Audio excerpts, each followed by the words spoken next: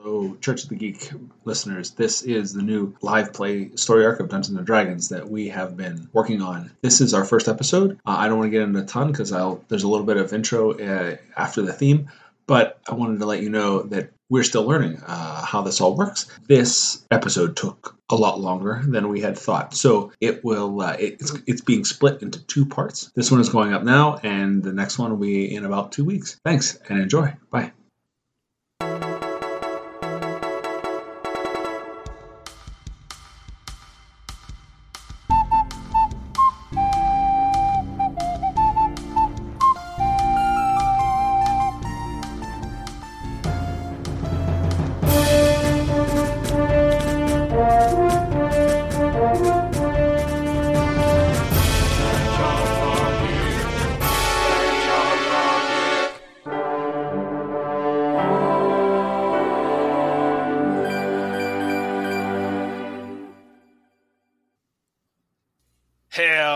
Church of the Geek listeners, welcome to our new adventure, our live play of Dungeons & Dragons story arc, aptly named Holy Crit.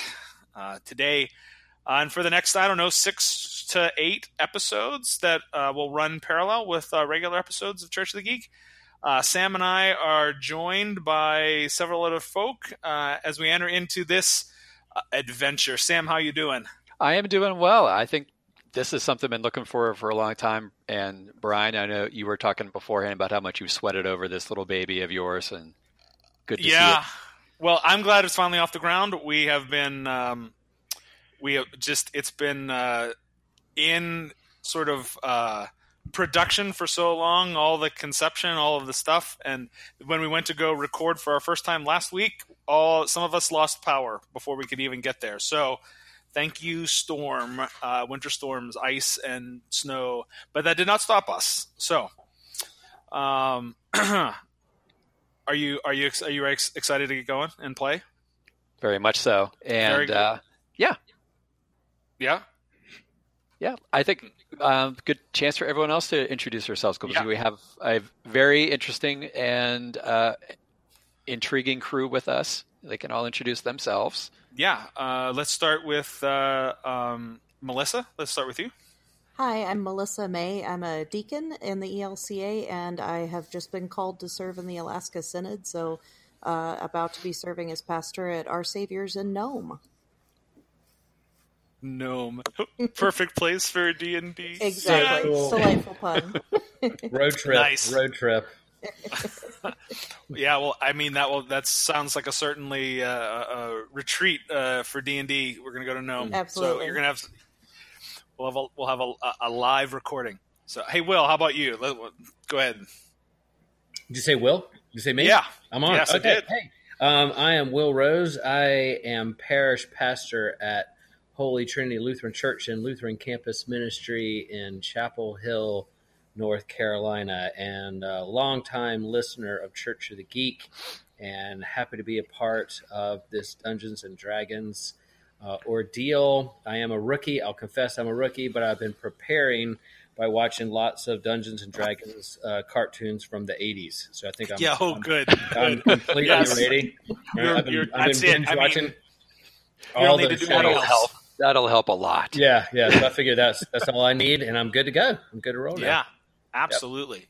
Yep. All right. You are more than just the Church of the Geek listener. You are a true friend of the podcast, so we are super excited to have you with us. Yeah, this is fun. Beth. Hi, I'm Beth Wartick. I'm a pastor at Trinity Lutheran Church in Tipton, Iowa. And I'm excited about this because I started playing D&D when I was 12. And I found my dad's old Advanced Dungeons and Dragons book. Yes, that's the stuff. Oh my gosh, that's so great. Yeah, and a few things have changed in the last 15 years. Yeah, that is true. He bought them in high school. But I'm really excited to be able to play together now. Yeah, that's great. Yeah, I still have all of my advanced D&D books. And it's gotten, yes, it's very different. Gary Gygax certainly had a different conception for what was going to happen, and now I think it's better. But sometimes I miss some of the old stuff. But yeah, well, we're glad you're here. Thanks, Beth. We're gonna get to characters and everything when we enter into the story. And one last person, Ryan. Yeah, I was wondering if you forgot about me. No, I would not forget about you. Thanks. I'm Pastor Ryan Cobert. I serve in St. Paul's Lutheran Church in Sewickley, Pennsylvania. And Brian roped me into another campaign that he, Sam, and I are part of. So we've been playing together for more than a year, but I've been playing off and on since high school. But I'm excited. Yeah, Ryan and I have even done our part to take Dungeons and Dragons to Synod Assembly, and brought people in. Who, people are like, "What? I gotta do what?" And it's great. It's great. They're upset that you're not going to be there this year.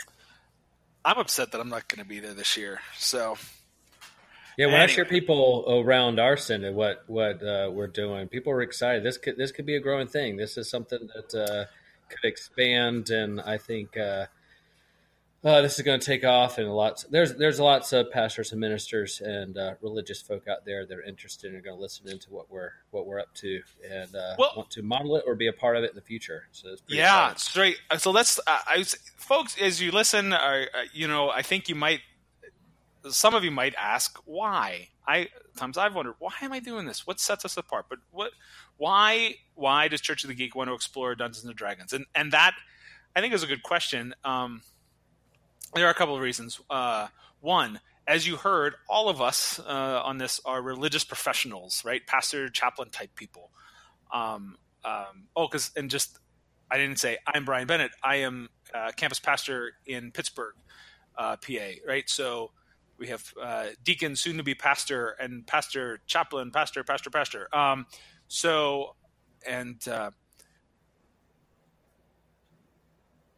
There are certainly, and if we talk about advanced Dungeons and Dragons, Beth, with her books, right, that was the time when there was the whole satanic panic, right?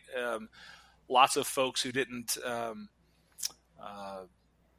feel that Dungeons and Dragons was good and wholesome fun, but in fact leading you down the path to perdition. I know Sam has talked about that on the episodes of the first episode he was on. We were just talking and getting to know Sam as our co-host for the regular episodes of Church of the Geek, but that's where you were at, Sam, right? Yeah, growing up. Yeah. Well, and so I don't think that's around a whole lot anymore. But part of it is we want to lift up a counter narrative for folks who still hear that. Here are 6 pastors engaging in this really awesome pastime. 2, right? My personal conviction is that we are all people who are wrapped up in narratives, multiple stories weave in, with, and under our lives. And given the narrative aspect of Dungeons and Dragons, I wanted a laboratory where we could ponder, what does it mean to be wrapped up in a narrative, to be shaped by it, to belong to it? Our lives of faith are deeply wrapped up in God's narrative, and I wanted us to step into this fantasy setting to use in exploring these themes. So it's our intention to record this arc, and then when we're done, when it comes to a natural end, record a reflective episode where we ponder what just happened here.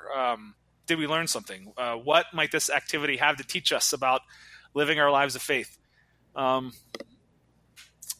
So, 3. Yeah, that's fantastic, Brian. I just chime in, in terms of reflecting on creating the image of God and what does that look like. I don't think God has 2 ears, 2 eyes, a nose, and a mouth like me, but in terms of being created in the image of God, is this being a part of a creative process and being able to immerse into a story that I love. And so that's what I'm excited about. And that's, you're exactly right. How do we enter into the story and shape story? We're all storytellers and are story geeks. And so to be a part of that is something special.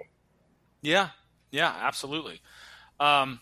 So 3, and finally, D&D is just fun. The story that we enter into, if we're going to talk about narratives and being wrapped up in it, this is a story that is a collaborative endeavor between myself as the Dungeon Master and the players. I don't know how this is all going to play out. I don't have a script in my head. I have an idea of where we're going. but we're going to trust that this is going to be something awesome and fun as we go into this. So, that being said, are we all ready? Yeah. All right. Excellent. Let's jump in.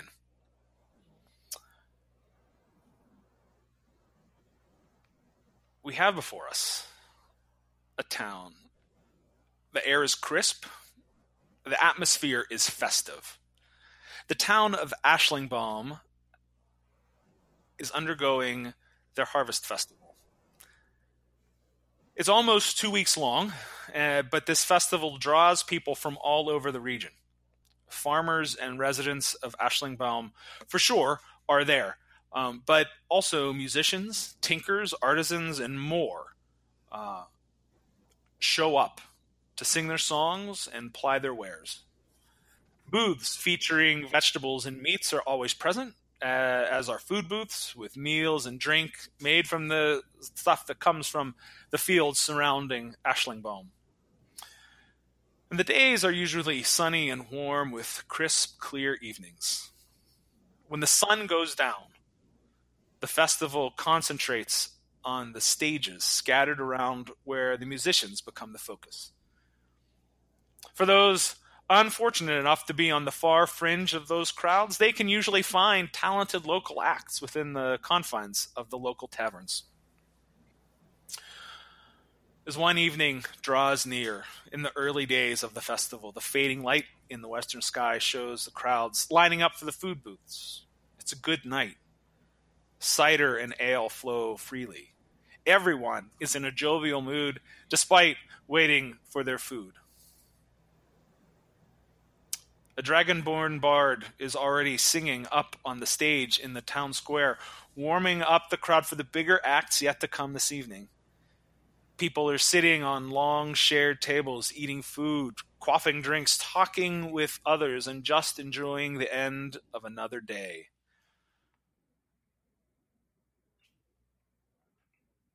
And now I will drop you all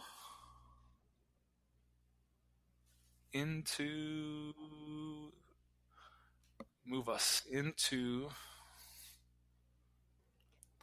the larger screen. Did everybody's screen just change? Yes. So you see before you a pretty large town square. Aschlingbaum is not a city. It is a town, but they do have a rather sizable town square. And here it is set up for the festival. In the northeast corner is a large beer tent under which people are grabbing some drink. To the south, along the southern edge and a little bit, there are some booths that are there for food.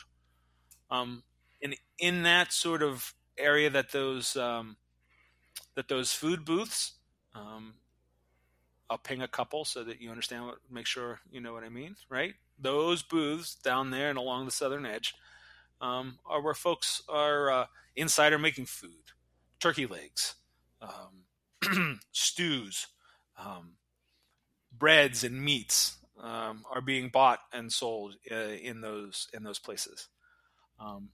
There are around there.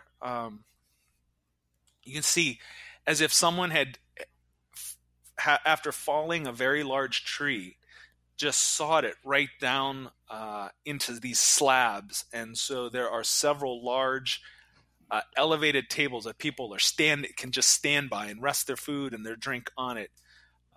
In the meantime, a large brazier sits in the midst where folks can go to warm up from the chill of the crisp autumn air. Beside the beer tent in the northwestern side is a large stage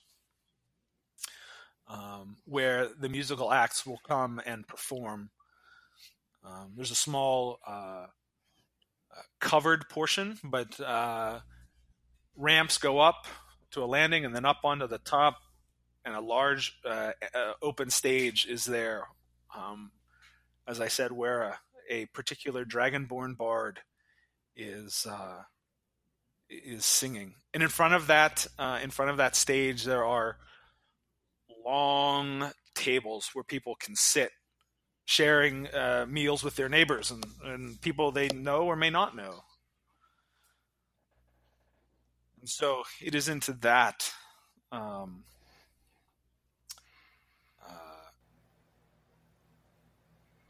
atmosphere that we find our folks. And so, Will. Yes.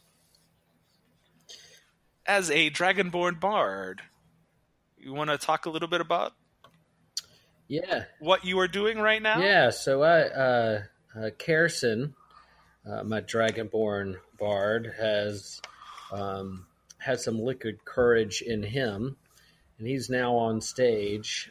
Been at the festival for a few days, and with my drum and pan flute, he's doing a kind of a spoken word, jazzy poem on stage. And this poem is called Harvest Moon. And so the poem, spoken word, jazz song goes something like this.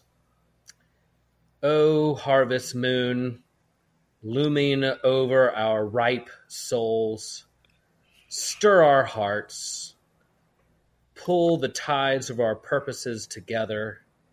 Your gravity is strong. It's food for the hungry, hope for the weary. As cloudy as life is, as aloof as the spirits can be, may the labyrinth of creation lead us into solidarity, and may our stories be made of legend. Holy crap.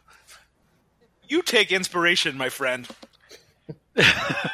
There's a spot in your character sheet that you get a mark right up like under your name. There's a little thing. If you click on it, it'll give you a little dragon swirly image. Right now it should just be open, but you take inspiration for that, my friend. All right. Beautiful. Will did homework. I did give him a little warning that that's where he'd be. I could have done that on the spot, improv. That's not improv. I will confess that was not an improv spoken word poem for D&D. Oh. Kerrison is up on stage and is looking out across. There are several hundred people in this town square right now. Some are listening to you intently. Others are talking with their friends, and there's just that murmur around that you have with crowds, even with folks listening. But you are up there, and your stuff is being well received. So, for those who are listening, so.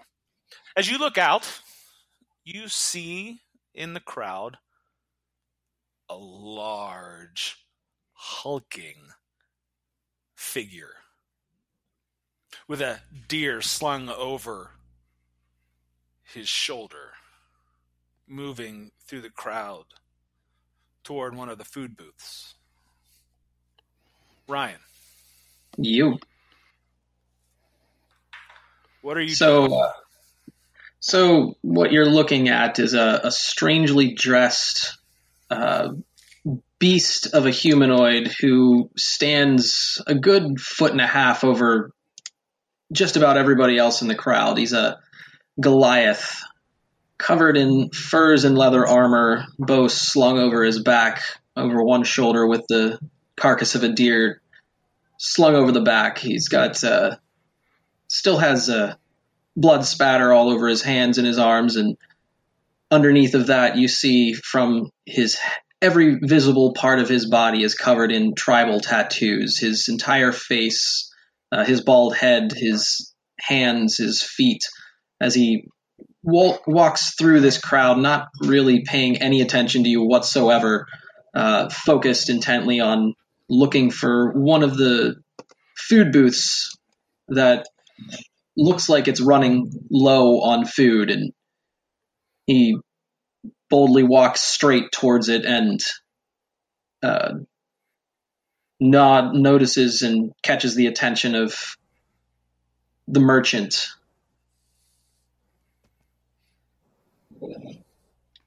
Just silently standing there looking at him, waiting. What it says, what do you want? You need meat. Yes? I do. I do. Are you looking to sell that beast on your back? Looking for new skinning blade. I don't know that I have a new blade, but for that animal, I'd give you 15 gold, which I'm sure you would get a decent skinning blade for that. You don't have a blade. Well, yes, but we're using it right now as we prepare our food, and nothing that would really be quite good for skinning.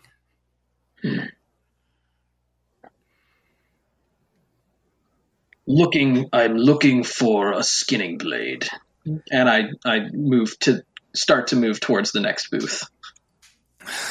Okay, you can repeat that.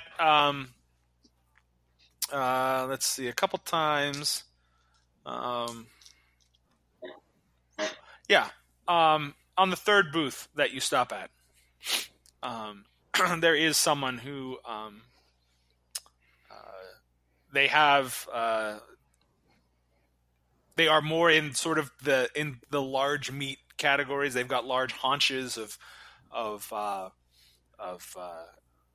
meat there. They have a couple knives. They have a large skinning knife that they can they can part with. Before I make the transaction, I test out the skinning knife on part of the deer, and do I find it as a sharp blade, as a good blade? I'm asking. Yeah, it's a really solid butcher's type blade that is going to good for skinning, deboning. Yeah. We have a deal, and I slam the carcass on the countertop and sheath the knife in my belt. And they haul the carcass back into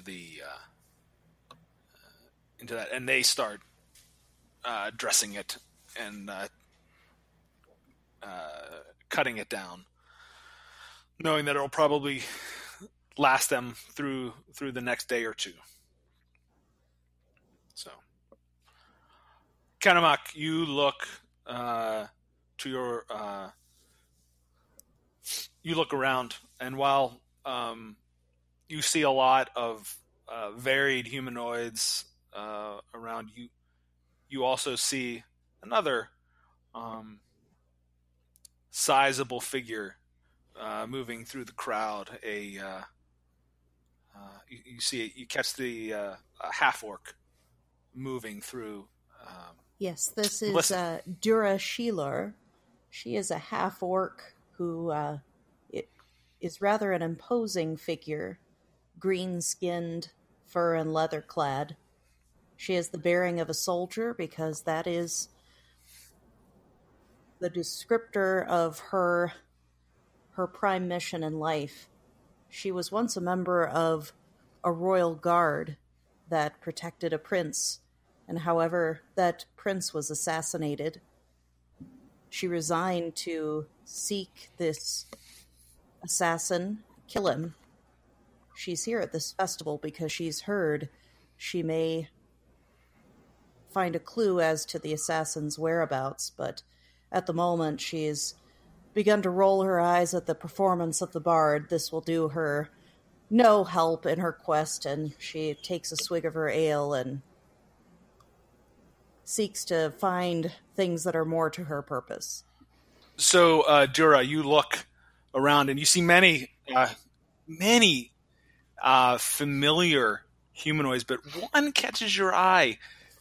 That this one is unique. It looks like a bird creature walking around. Sam. Yes, and this bird creature is very dark, feathers that almost shine purple in the light when the light catches them the right way. That kind of iridescence that you find on some birds. It looks like a very large raven walking on its feet, but with no wings. It's garbed in a dark robe that's a bit tattered and worn. It looks like it's never been washed or repaired ever, and is carrying a large staff with a crystal orb on the top of it. And you can't see this creature's eyes. It's kind of keeping to itself, weaving through the crowd, and you notice as it's weaving through the crowd, just kind of working its way through, that the people around kind of fall silent and avert their eyes, or they kind of cast a suspicious glance, and this creature kind of just moves through and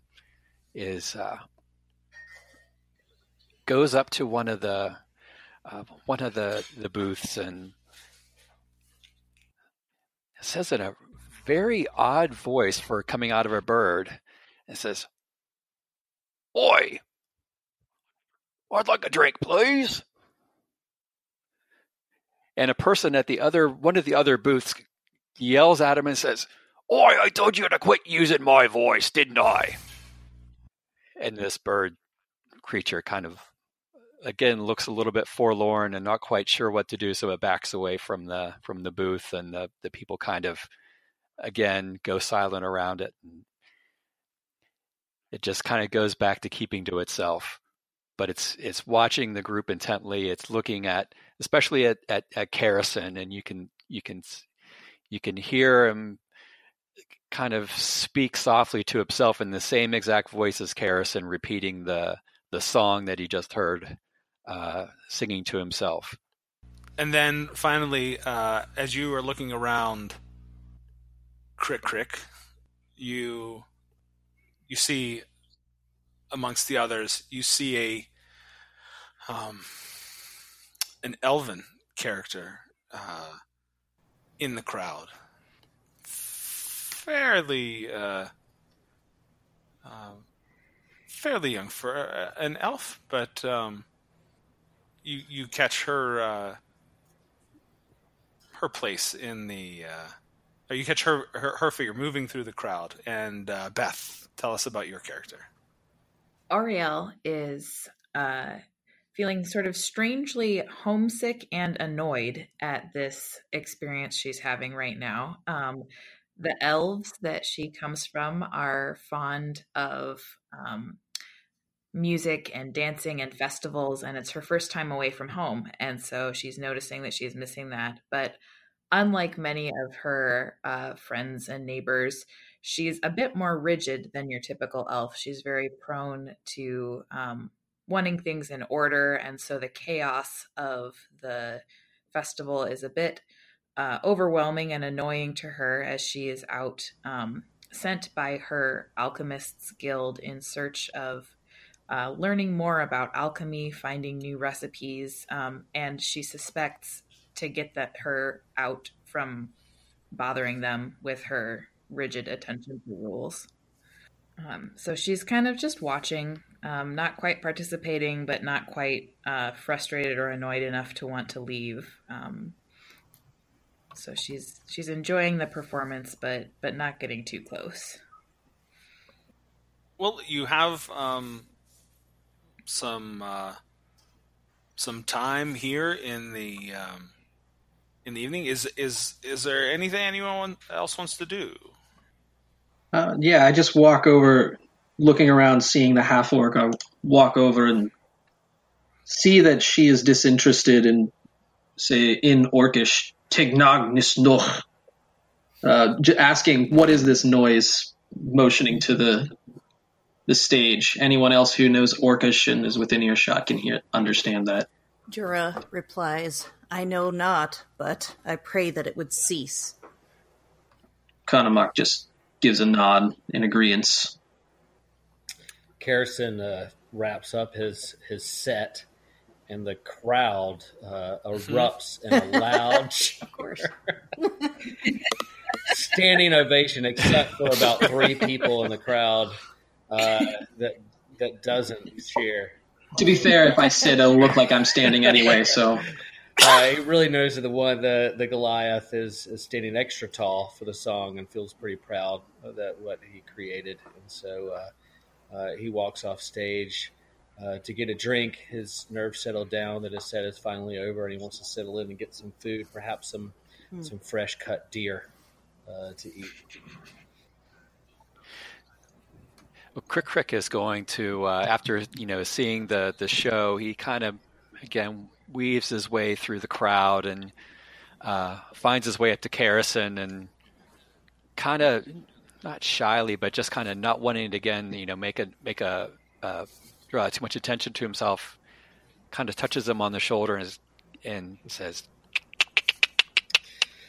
Karrison notices the Crick's shyness and has a heart for those who feel shy or marginalized, and has a heart for those kind of pushed to the edges or rejected or pushed away from bar scenes. And so he puts his arm around Crick and says, "Let's go get a drink. Let's hang out a little bit. Let's discover each other's story and grab a drink."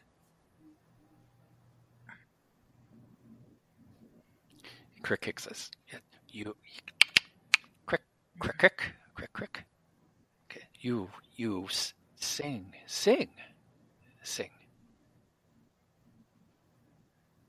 Good. Sing. Yes. Crick, sing.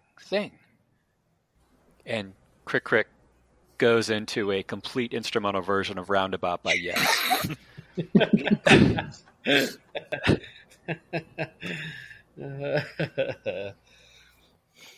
Doing every single part perfectly as if you're listening to it off a CD, because basically you are.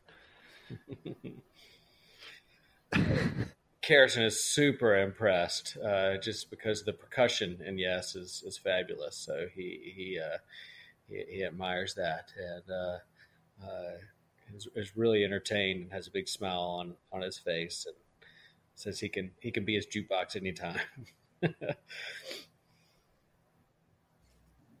Ariel would notice those two getting together and think that perhaps the Dragonborn and the bird creature might have access to some kind of magical information, or at least, aren't from this village, and so would kind of follow along while they go, not exactly stalking them, but just sort of curiously wondering where they're going.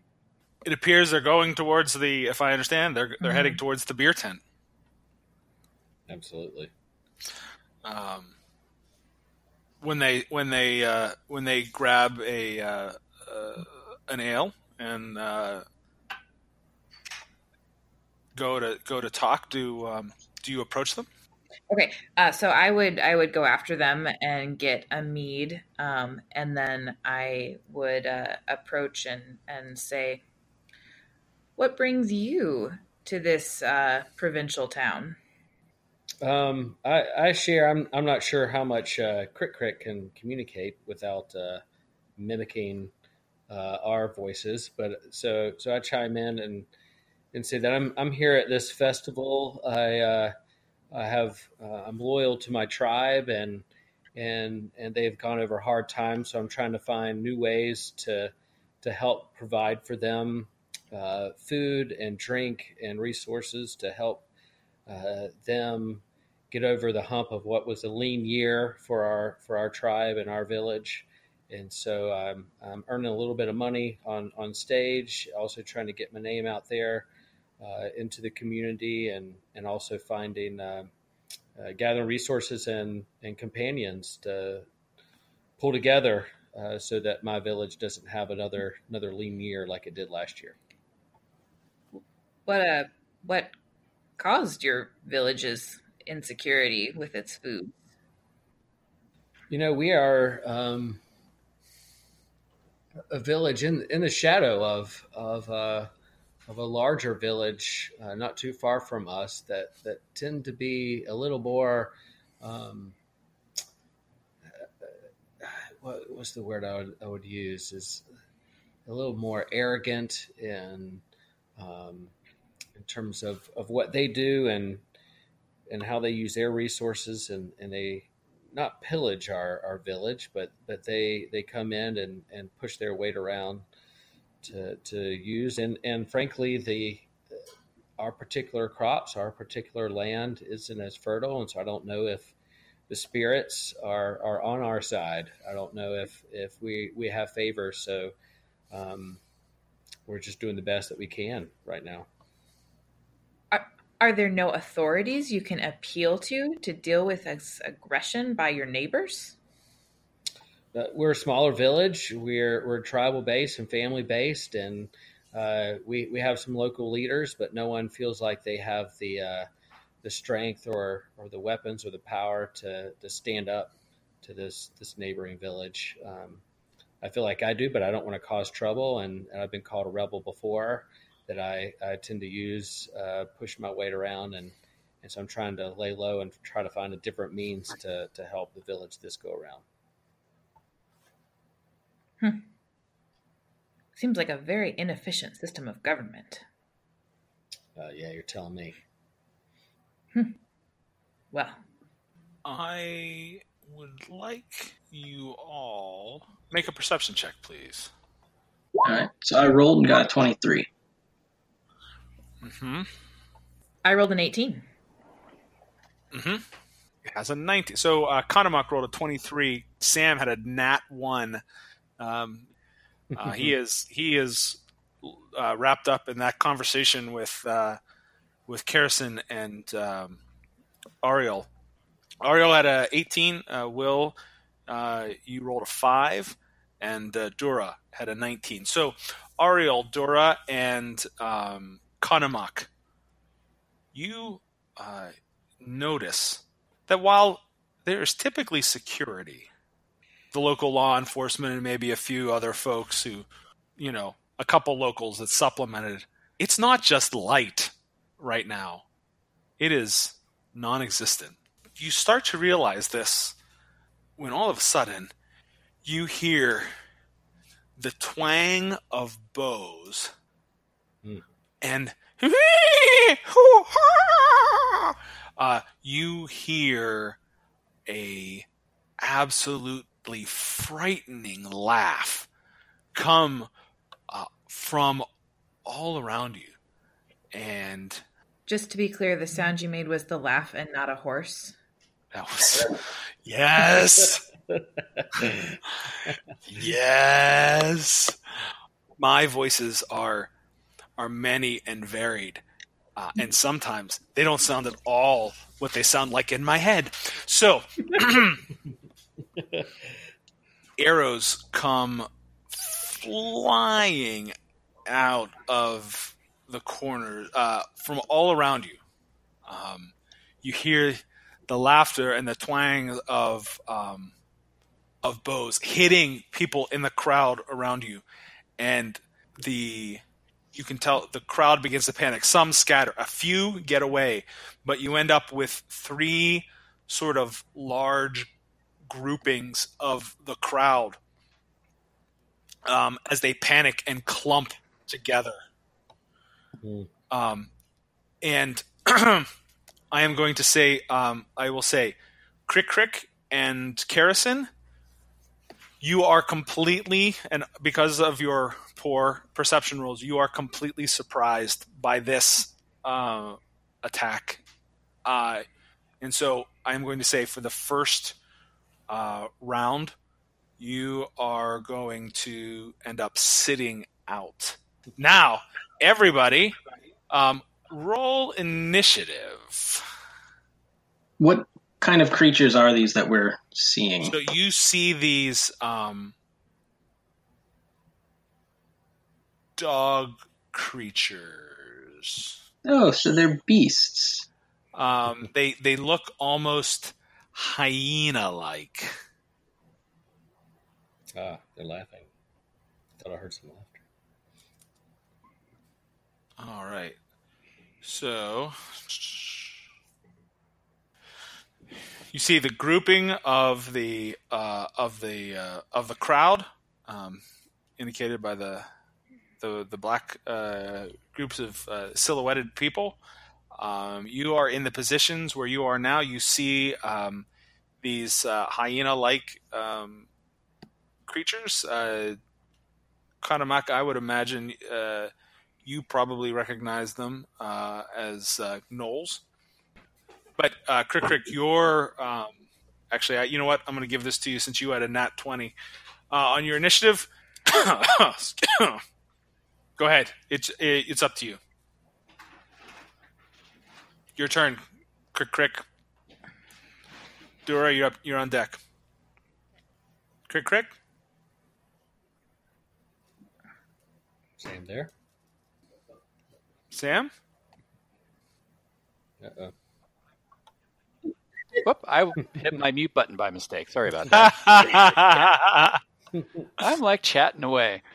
So we'll just skip right to Crick kind of is surprised by this, sudden flurry of activity, and he sees this group of creatures off, coming out from the east, and he whips around his staff and casts poison spray. Sends out this spray of poison out of his hand, and that's a Constitution save. They need to roll an 11. I'm just so the range on poison spray is 10 feet. Oh, and they're further away. Darn right. Okay. So we can do Eldritch Blast, because I have... Say it, Warlock. Say it. Eldritch Blast! And he, in this otherworldly voice that is not his own, and this blast of light comes... Actually, let's do this right. I'm going to move just a little bit out, so I'm right out in front of him, and then cast Eldritch Blast. Mm-hmm. Which one are you targeting there? Green or green? The orange? one, yeah, the green orange one. Mm-hmm. Yeah, so just click on the word Eldritch Blast there, and that'll calculate. Okay. So 10. Okay. 10 force damage. You watch those that sort of purple black energy fly from the end of your staff, and it goes and it catches the that gnoll square in the chest, and it gives a little yip as that hits it, and then it snarls at you as you go, and it looks at you with fury in its eyes. Dora. I am assuming that all of the enemies perceive each of us. Hard to say. It's not exactly sure, but you are a little more out in the open. You didn't clump together with everyone else, so yeah, you are a little more visible. So probably. That's true. Would like to draw my glaive and probably make a run to get within striking distance of the enemies to my west or left. That group of 3. Mm-hmm. Yep. And so I've got a range of 30 feet. And I forget how to calculate what the range of the glaive is. The glaive gives you a range of 10 feet, I believe. So your melee is 10 feet. Mm-hmm. So that would be 2 squares instead of being in an adjacent square. They can be one more beyond that. Okay.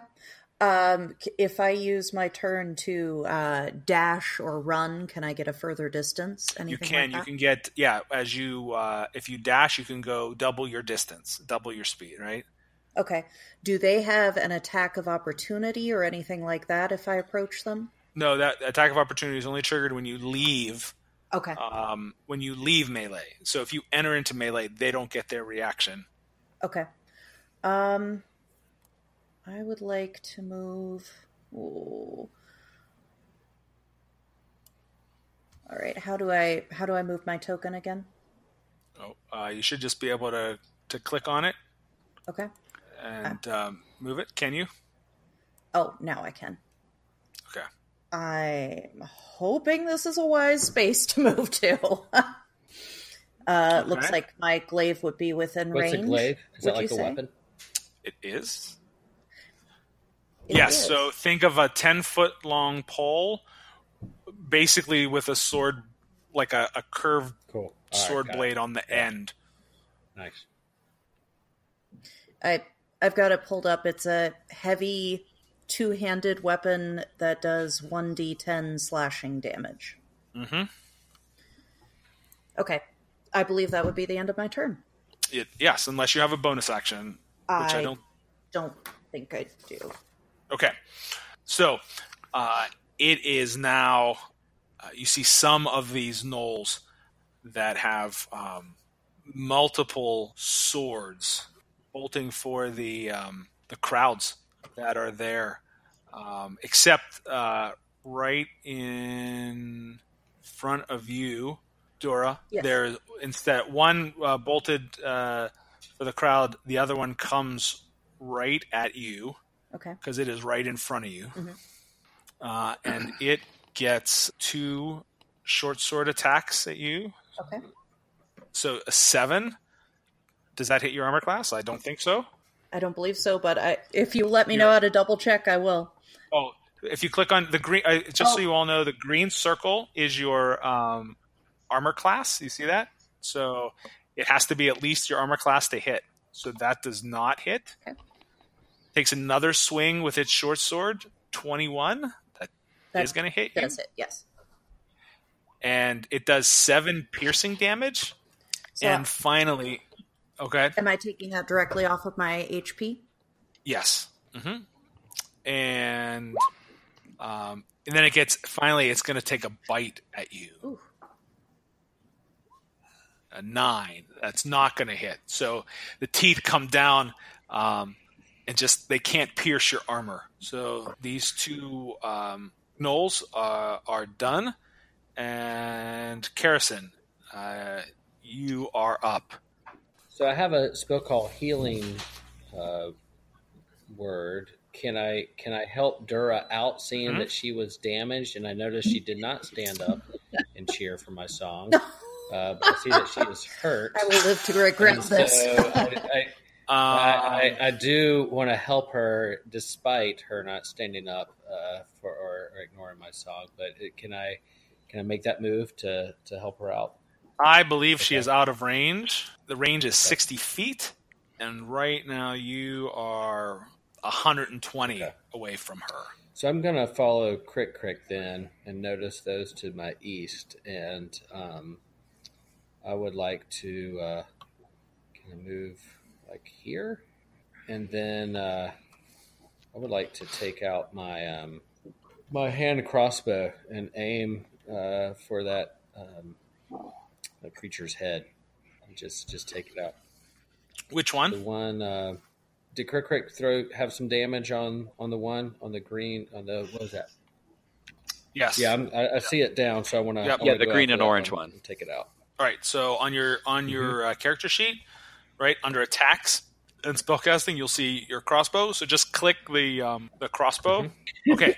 Yeah. All right. So you rolled a 4.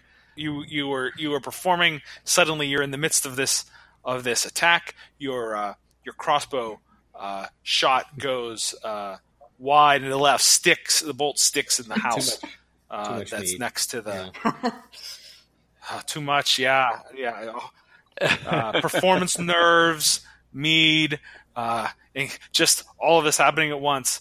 Too much for you. You are able still to move if you want. You still have some more movement. You're also free to stay where you are. I'm gonna stick beside Crick Rick. I don't want anything to happen to my boy Crick Rick, so we're gonna stick this out. Okay. Very good then. And Ariel. Yeah, so just to clarify, from where I'm standing on the west of the beer tent, is it such that I have a clear shot at the knoll? Yes, that, you can see through the tent. It does not have sides. Okay. It's just a canopy. Great. Okay, that's what I was imagining, but I wanted to be sure. Then I will cast Magic Missile, which has a range of 120 feet, at the injured knoll. Okay. And there's 3 of them, right? Okay. All right. Do I have to decide before I cast them if I'm casting them all at the same one? Yeah, typically you have to tell me which one they're going at when you... Like, I'm going to send 2 at green, orange, and 1 at green, blue. Or I'm going to send all 3 at green, orange.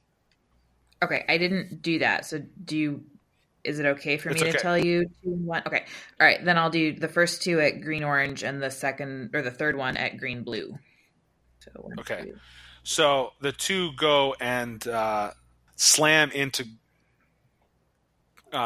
green, orange, and you can tell this knoll is ragged, but is still on its feet. And the other one hits the green, blue beside it and is really unhappy. Okay. Well, I am going to stay put because that keeps me farther away from the bad guys. Okay. The gnolls, some of the gnolls pull out their or have their bows out and knock arrows. The one that is looking really ragged pulls out the bow and fires at Crick Crick. Crick Crick is he rolls at 9, and that does not hit. Into the post of the beer tent beside you. The other one there fires at Kerrison. 21. That's not going to hit. That is going to hit because your armor class is 12, and it does 5 points of damage. So there's those. Oh, and they are going to move up a little closer. Noel down in the southeastern corner also makes a bolt for the crowd. And then there's 3 from the south. They come running up. You notice those ones in the south run up, grab, slash a couple people, bite them, and also grab a couple. Same in the southwest. They come running up, biting and slashing, biting them, and it looks like they're grabbing the folks in the crowd. Likewise, this one to the west goes for this group of folks. Would Dura get an attack of opportunity since she has a reach weapon? Dura will get an attack of opportunity at on that knoll. So Dura, if you want to roll an attack with your glaive, go right ahead. Should I do that on the menu and roll 20? Actually, if you just click on the glaive on your character sheet under attacks and spellcasting, all right, that'll got it. Nice. Boom. So now just click 22. on the word glaive. Okay.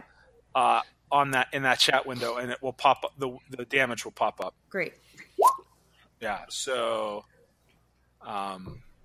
it comes down, slices across the back, completely, just rips open a chunk. You got a flap of flesh there, but it is. It continues its run, and it is now at the edge of the crowd, and it grabs somebody. All right, Kanemak. I see her tear into that knoll, and I keep my eye on it as I pull out my bow, knock an arrow, and release it towards him. Actually, I'm going to Hunter's Mark him first. I'm going to cast Hunter's Mark as I'm staring him down before releasing the arrow. Okay. Oh, this is gonna hurt. Awesome. Ooh, 28. Which is a natural 20. It's a nat 20. Plus Hunter's Mark damage. Plus, because he's damaged, Colossus Slayer damage. If it loads. There it is. Wow. Epic.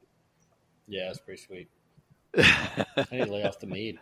He's in pain. That is a 8 damage from the crit, 2 from the Hunter's Mark, and 5 more from Colossus Slayer. Yeah, but so all dice are doubled. So you are going to do All dice are just the 10, original 14. damage. No, all dice, even Hunter's Mark, even Colossus Slayer. 30. Ooh, that's gonna be So this is going to. Oh my gosh, that is crazy. So that's 2, 6. Or did that? Oh, that's a crit. Okay. So really, the way that this did this, it just rolled another D8. Yeah. But okay. So then 5 was the original damage. So I'll change the. So it should be. It should be. So that would be 10, 20. 2 plus 4. No, not the bonus. Not the dex bonus.